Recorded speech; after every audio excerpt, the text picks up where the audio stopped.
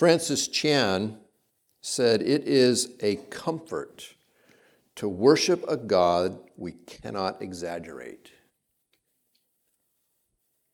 And the point he was making is that no matter how incredible we can imagine God to be, He's more.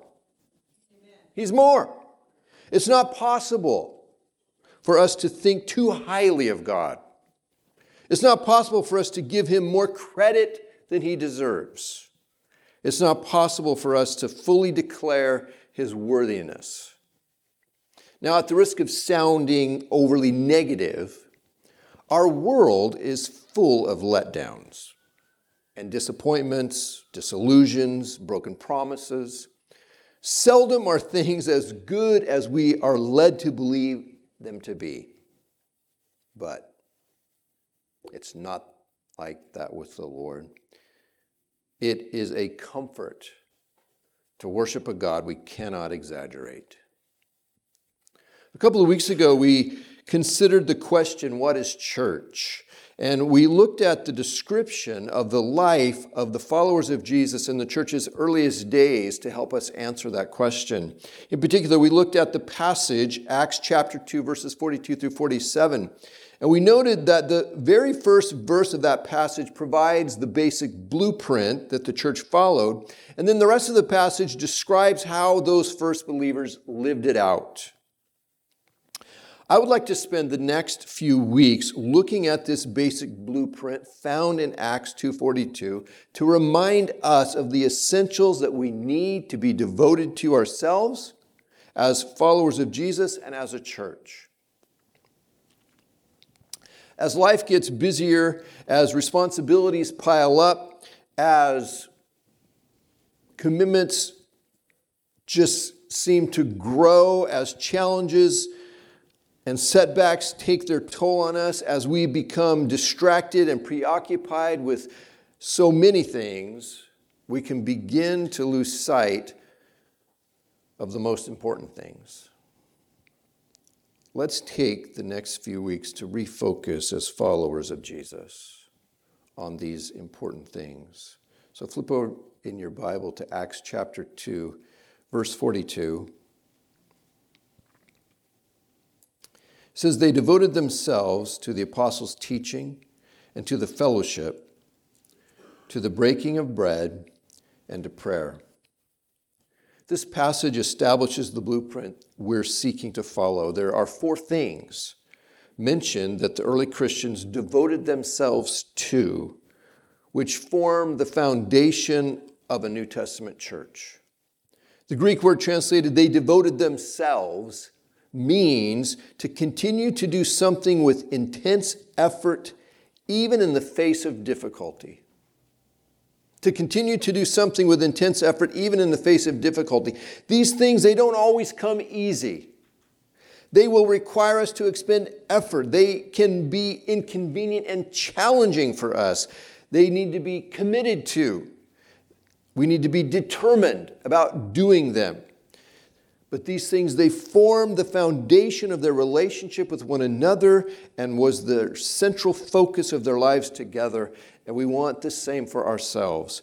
What were these things that they devoted themselves to? It says the apostles' teaching, or as we talked about a couple of weeks ago, the Word of God for us, to Bible teaching, to Bible study, the fellowship, the breaking of bread or worshiping together. It says the believers devoted themselves to the breaking of bread, and we talked about how this was a reference to what we know as communion, which is at its core an act of worship. So we refer to this as worship. And 4th, prayer. And I'd like to look at these 4 things over the course of the next 4 weeks. I want to begin with worship, the breaking of bread. And like I said, rather than in particular communion, the larger context of what communion is part of, and that is worship. So we want to talk about worship today. Now I realize that this is actually mentioned 3rd in the list here in Acts 2:42. But it's the first thing that I'd like to talk about because it sits at the center of everything else. We worship when we study the Word of God. We worship when we engage in fellowship. We worship when we pray. All human beings worship something or someone. We're wired to worship. It's in our DNA to worship. It might be a person, a thing, a God, an idea, or even ourself. Paul Tripp said it this way: human beings by their very nature are worshipers. Worship is not something we do, it defines who we are. We cannot divide human beings into those who worship and those who don't. Everybody worships. It's just a matter of what or whom we serve. We need to be careful about what we worship, though, because we are affected by what we worship. The object of our worship changes us. The poet Ralph Waldo Emerson made this insightful observation about worship. He said, "The gods we worship write their names on our faces, be sure of that. And a man will worship something, have no doubt about that either. He may think that his tribute is paid in secret in the dark recesses of his heart, but it will come out. That which dominates will determine his life and character. Therefore, it behooves us to be careful what we worship, for what we are worshiping, we are becoming." If we're worshiping anything other than the one true God, we're becoming less than what we are intended to be. We were made to worship God, and only as we are engaged in worshiping the infinite, all-powerful, all-knowing, all-encompassing, triune God who spoke the universe into existence, are we fulfilling the destiny we were created for. We are diminishing who we are intended to be when we are worshiping anything other than the one true God. Now, it might seem odd that we would even have to talk about worship being a foundation for the church, since it should be taken for granted that worship is one of the main things that's supposed to go on at church. It's unfortunate, though, that worship can be one of the last things that happen at church gatherings. Church is not a social club, although it is a place for social gathering. It's not a welfare organization, although it engages in welfare activities. It's not a purveyor of morals, although its members are to pursue the high moral standards that Jesus taught. The church is firstly a gathering of worshipers of the triune God, Father, Son, and Holy Spirit. We often think of worship as that time in our church service when we are singing songs together. We even call that part of the church service worship. And hopefully it is indeed a time of worship. But worship is much more than singing songs together at a church service. The entire church service should be different aspects of worship. When we sing, we're worshiping God. When we study the Bible, we are worshiping God. When we give our monetary gifts and offerings, we are worshiping God. When we are serving one another and praying for one another and seeking to encourage one another, we are worshiping God. The first two commandments of the 10 Commandments are about worship. The first commandment, Exodus 23, "You shall have no other gods before me." There are to be no other gods, real or imagined, in our heart and life that compete with Him as our one and only. The Lord is the only one to be worshiped. The second commandment, Exodus 24, says, "You shall not make for yourself an image in the form of anything in heaven above or on the earth beneath or in the waters below. You shall not bow down to them or worship them." This commandment forbids both the making of idols that are false gods and the making of things to represent the true God. Deuteronomy 4:15 through 19 expands on that and explains it a little more. We're not going to flip to that passage, but it essentially says this, that God has no physical form that we can see or touch. He doesn't want us making anything that represents him in a physical way. Further, nothing in creation is adequate to represent the infinite God. He is not like anything in the created universe. He made the whole universe. He is not the universe.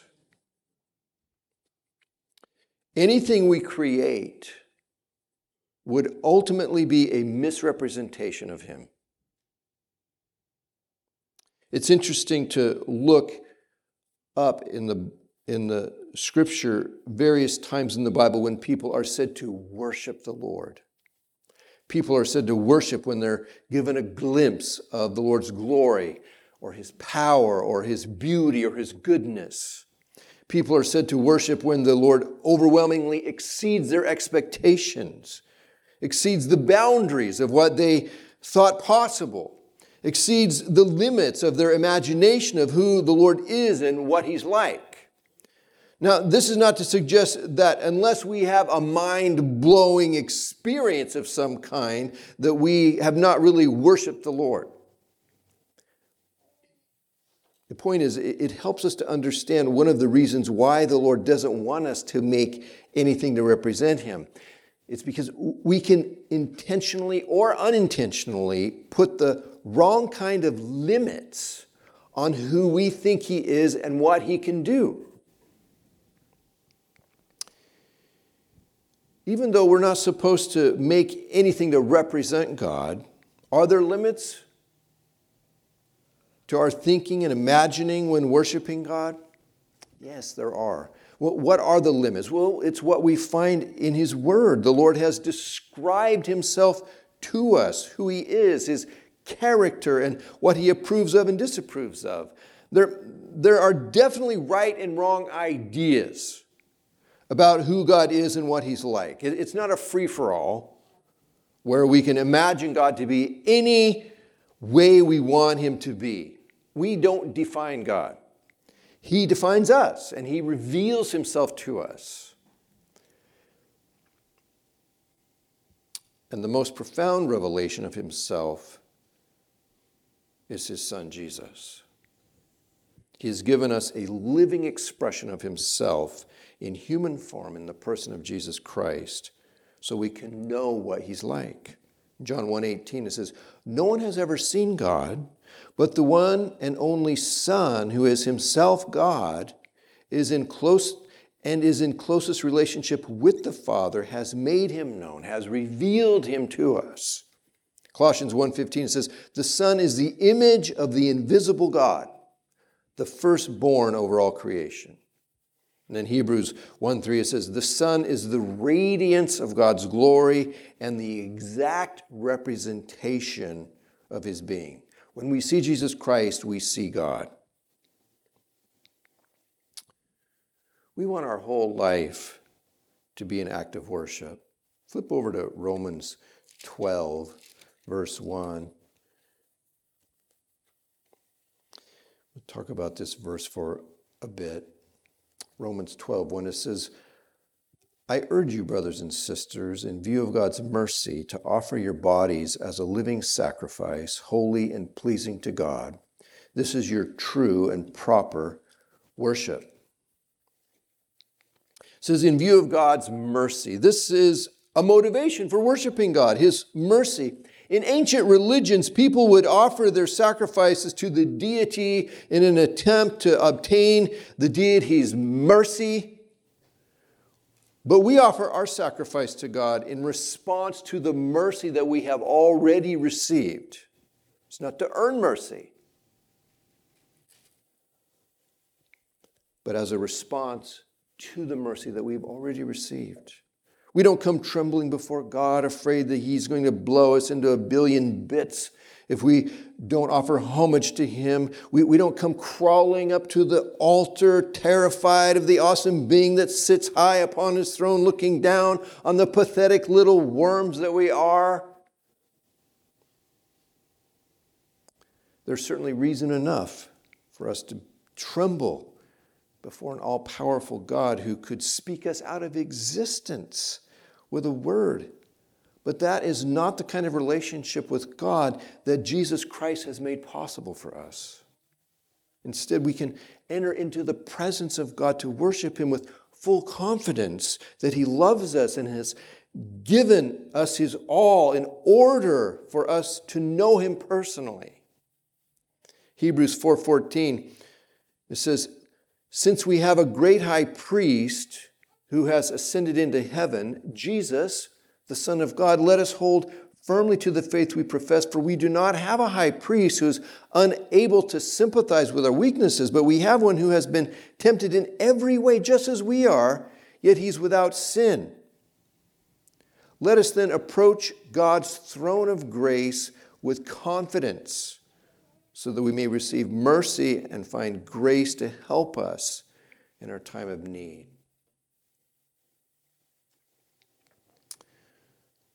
Back to Romans 12:1, says, I urge you, brothers and sisters, in view of God's mercy, to offer your bodies. Our whole self is being referred to here. Our whole self is to be a living sacrifice. God doesn't want just our toe or our finger. He doesn't just want our Sunday morning for an hour or so. He wants everything, all the time. He's given us his all in giving us his precious Son, Jesus Christ. It's only reasonable that we offer our whole self to him in return. Offer your bodies as a living sacrifice, it says. The sacrifice being talked about here is not the kind of sacrifice that was offered in the Old Testament to pay for sins. That kind of sacrifice was killed.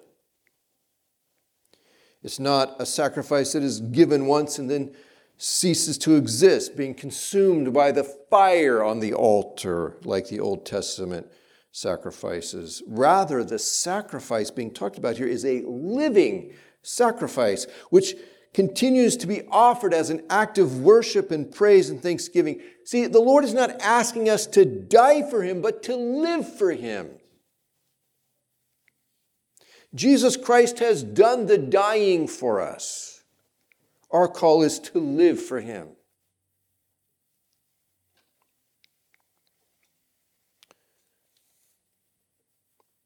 Offer your bodies as a living sacrifice, holy and pleasing to God. We're made holy and pleasing through Jesus Christ. The offer of ourselves as a living sacrifice to God is a holy and pleasing act of worship because of Jesus. It says this is your true and proper worship. The original Greek here has been translated into English different ways. Depending on what English translation you have, your wording may be a little different than what I'm reading here. It's been translated in different ways in an attempt to capture the intended meaning here. For example, some translate it as your spiritual act of worship. Others as your reasonable service. Others as your rational act of worship. And here, your true and proper worship. All of these translations are getting at aspects of the intended meaning here. The worship we are offering is spiritual, and it is a reasonable, rational response to God. A helpful passage for us is the conversation that Jesus had with the Samaritan woman at the well in John chapter 4. You might remember this story. The woman asked Jesus about the appropriate place to worship God. And Jesus tells her in John 4:21, he says, "Woman, believe me, a time is coming when you will worship the Father neither on this mountain nor in Jerusalem. You Samaritans worship what you do not know. We Jews worship what we do know, for salvation is from the Jews. Yet a time is coming and has now come when the true worshipers will worship the Father in the Spirit and in truth, for they are the kind of worshipers the Father seeks. God is Spirit, and his worshipers must worship in the Spirit and in truth." the giving of our life as a living sacrifice to God in response to his mercy is the kind of worship the Father seeks and finds pleasing. This is a spiritual, true, genuine, rational act of worship. We're not worshiping God in an attempt to get something from him or to make him obligated to us in some way. Instead, we worship him as a response to his overwhelming goodness given to us, and simply because he's deserving of worship. Our worship of God is not confined to a particular place, but it's something that we can continually engage in as a spiritual act. Well, how can we become better worshipers of God? There are four things that come to mind that I want to mention for us this morning. And the first is develop right and worthy thoughts of God. And A.W. Tozer had some insightful things to say about the worship of God and the way that we think about God. He wrote this. He says, "The God of the modern evangelical rarely astonishes anybody. He manages to stay pretty much within the Constitution, never breaks over our bylaws. He's a very well-behaved God and very denominational and very much one of us. And we ask him to help us when we're in trouble and look to him to watch over us when we're asleep. The God of the modern evangelical isn't a God I could have much respect for. But when the Holy Ghost shows us God as he is, we admire him to the point of wonder and delight. Worship rises or falls with our concept of God. That's why I do not believe in these half-converted cowboys who call God the man upstairs. I do not think they worship at all because their concept of God is unworthy of God and unworthy of themselves. And if there is one terrible disease in the Church of Christ, it is that we do not see God as great as he is. We're too familiar with God. Worship is pure or base as the worshiper entertains high or low thoughts of God. We tend, by a secret law of the soul, to move toward our mental image of God. Let us think high and glorious thoughts of God that are worthy of him. Second, we need to take time to worship God. There are so many things demanding our attention in this world. But the one thing that we must give time to is God. We need to make time to worship him. We need to be deliberate about setting time aside to worship him, to focus our attention on him, to review in our mind how good he has been to us and offer up praise and thanksgiving to him. We need to be as deliberate about setting time aside to worship God as we are deliberate about making time to eat and sleep. You go, that sounds pretty radical, Jeff. Well, that's what Jesus said. In Matthew 4:4, you might remember, Jesus, he reminds us that the worship of God is more important than food. When Satan tempted him in the wilderness to turn stones into bread, Jesus quoted from Deuteronomy 8:3 saying, "Man shall not live on bread alone, but on every word that comes from the mouth of God." Third, we need to obey God. The clearest way for us to show our love and devotion to God is obeying him. John 14:15, Jesus said, "If you love me, keep my commands." 1 John 2:3, "We know that we have come to know him if we keep his commands. Whoever says, 'I know him,' but does not do what he commands is a liar, and the truth is not in that person. But if anyone obeys his word, love for God is truly made complete in him. That is how we know we are in him." Fourth and finally, we need to nourish a desire for God. We want to have the same desire for God that the psalmist expresses in Psalm 42. First two verses of that psalm. It says, as the deer pants for streams of water, so my soul pants for you, my God. My soul thirsts for God, for the living God. When can I go and meet with God? In the same way that the deer thirsts for that life-giving, refreshing, renewing, energizing, cool water of the stream, our soul thirsts for the life-giving, refreshing, renewing, energizing presence of God. Unfortunately, we try to satisfy that thirst with all these other things that can never satisfy it. Only God can satisfy that thirst. Rick Warren made the observation, the most common mistake Christians make in worship today is seeking an experience rather than seeking God. Let us seek the Lord. I want to close just reading a portion from Psalm 145, first 10 verses of that psalm.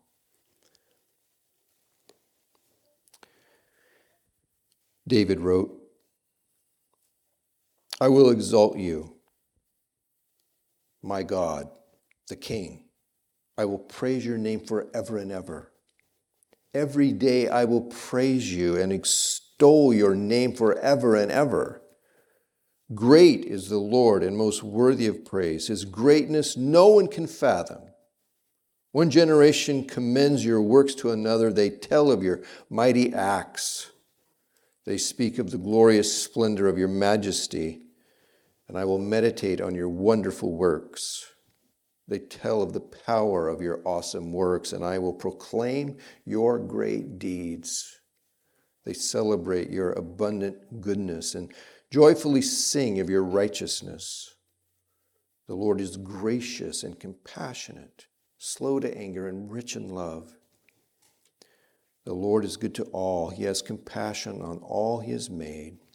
All your works praise you, Lord. Your faithful people extol you. Let's pray. Father, we are reminded today of the importance of worship. And Lord, we cry out to you right now that make us worshipers, Lord. Help us to push out the distractions and the desire for so many other things, Lord, and make us desire you above all else. Remind us of how good you are. Remind us of how fulfilling you are, that you are the one thing that can satisfy this deep soul thirst that we have. Lord, help us to chase after you rather than all of these other things.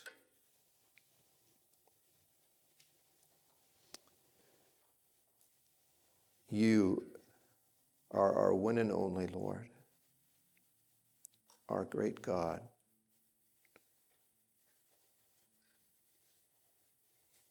In Jesus' name we pray these things.